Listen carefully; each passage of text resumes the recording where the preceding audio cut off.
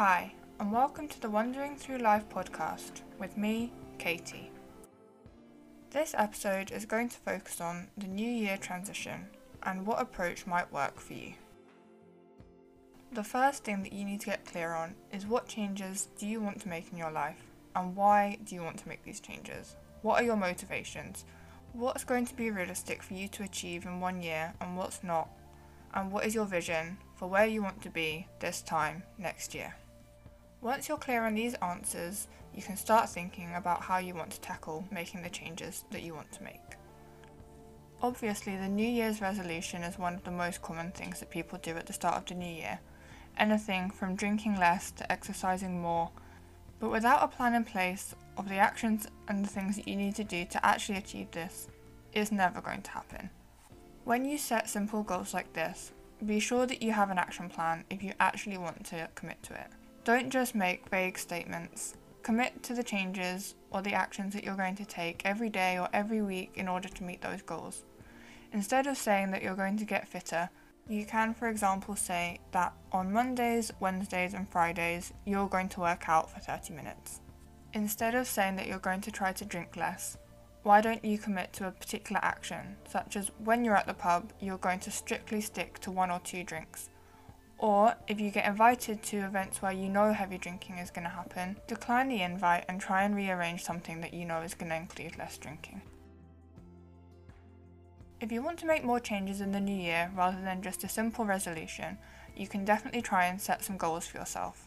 Make sure these are realistic, and again, make sure you have an actual action plan to go along with these if you actually want to achieve them. Try setting goals in the areas of your life that you feel like you need improvements on. The biggest ones are health, relationships, work, spirituality or personal development, money, and your hobbies. You can set multiple goals and multiple mini goals, but try to pick about 3 main goals that you absolutely want to focus on. A slightly different approach is to focus on the habits that you might want to break or form in the next year. Again, make sure that you have some action behind this and really commit to specific things to make sure that you succeed. If you're interested in breaking or forming habits in the next year, I can definitely recommend the book Atomic Habits by James Clear.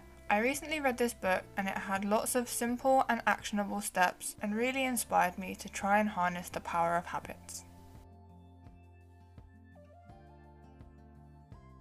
Another approach you can take is setting systems. This is much more involved than just a simple habit or 2. This will encompass all the habits that you do in a day, how you plan your day, and how you organise your day. This is the approach that is the most in-depth and the most daunting, but it's probably the one that's going to have the biggest impact on your life if you really want to make big changes.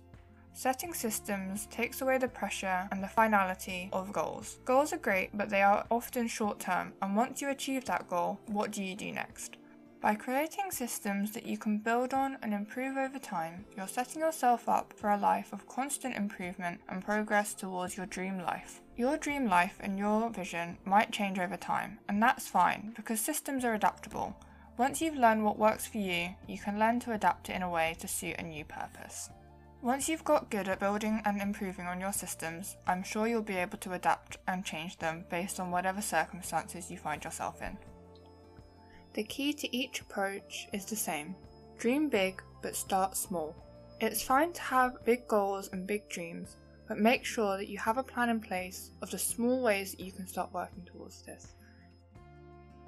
You can start by making the smallest changes that feel like progress, but still seem very easy. For example, if you want to read more this year, but you currently don't read every week, maybe you read once a month, something like that, don't start by saying that you're going to read every day. Why don't you start by saying once a week you're going to read for 5 or 10 minutes? This might seem way too easy, but that's fine. If you do more, that's great, but it's an unintimidating way to make progress. It's still better than the once a month that you are currently at. It's better to make small and slow improvements consistently rather than being intimidated by a big change and giving up completely. Whichever approach appeals to you the most, go on and do it, and start small, that's the biggest thing. If you want more resources about goal setting, habit forming, creating systems, I'll link resources in the description of this podcast, especially ones that I use myself and that I found useful.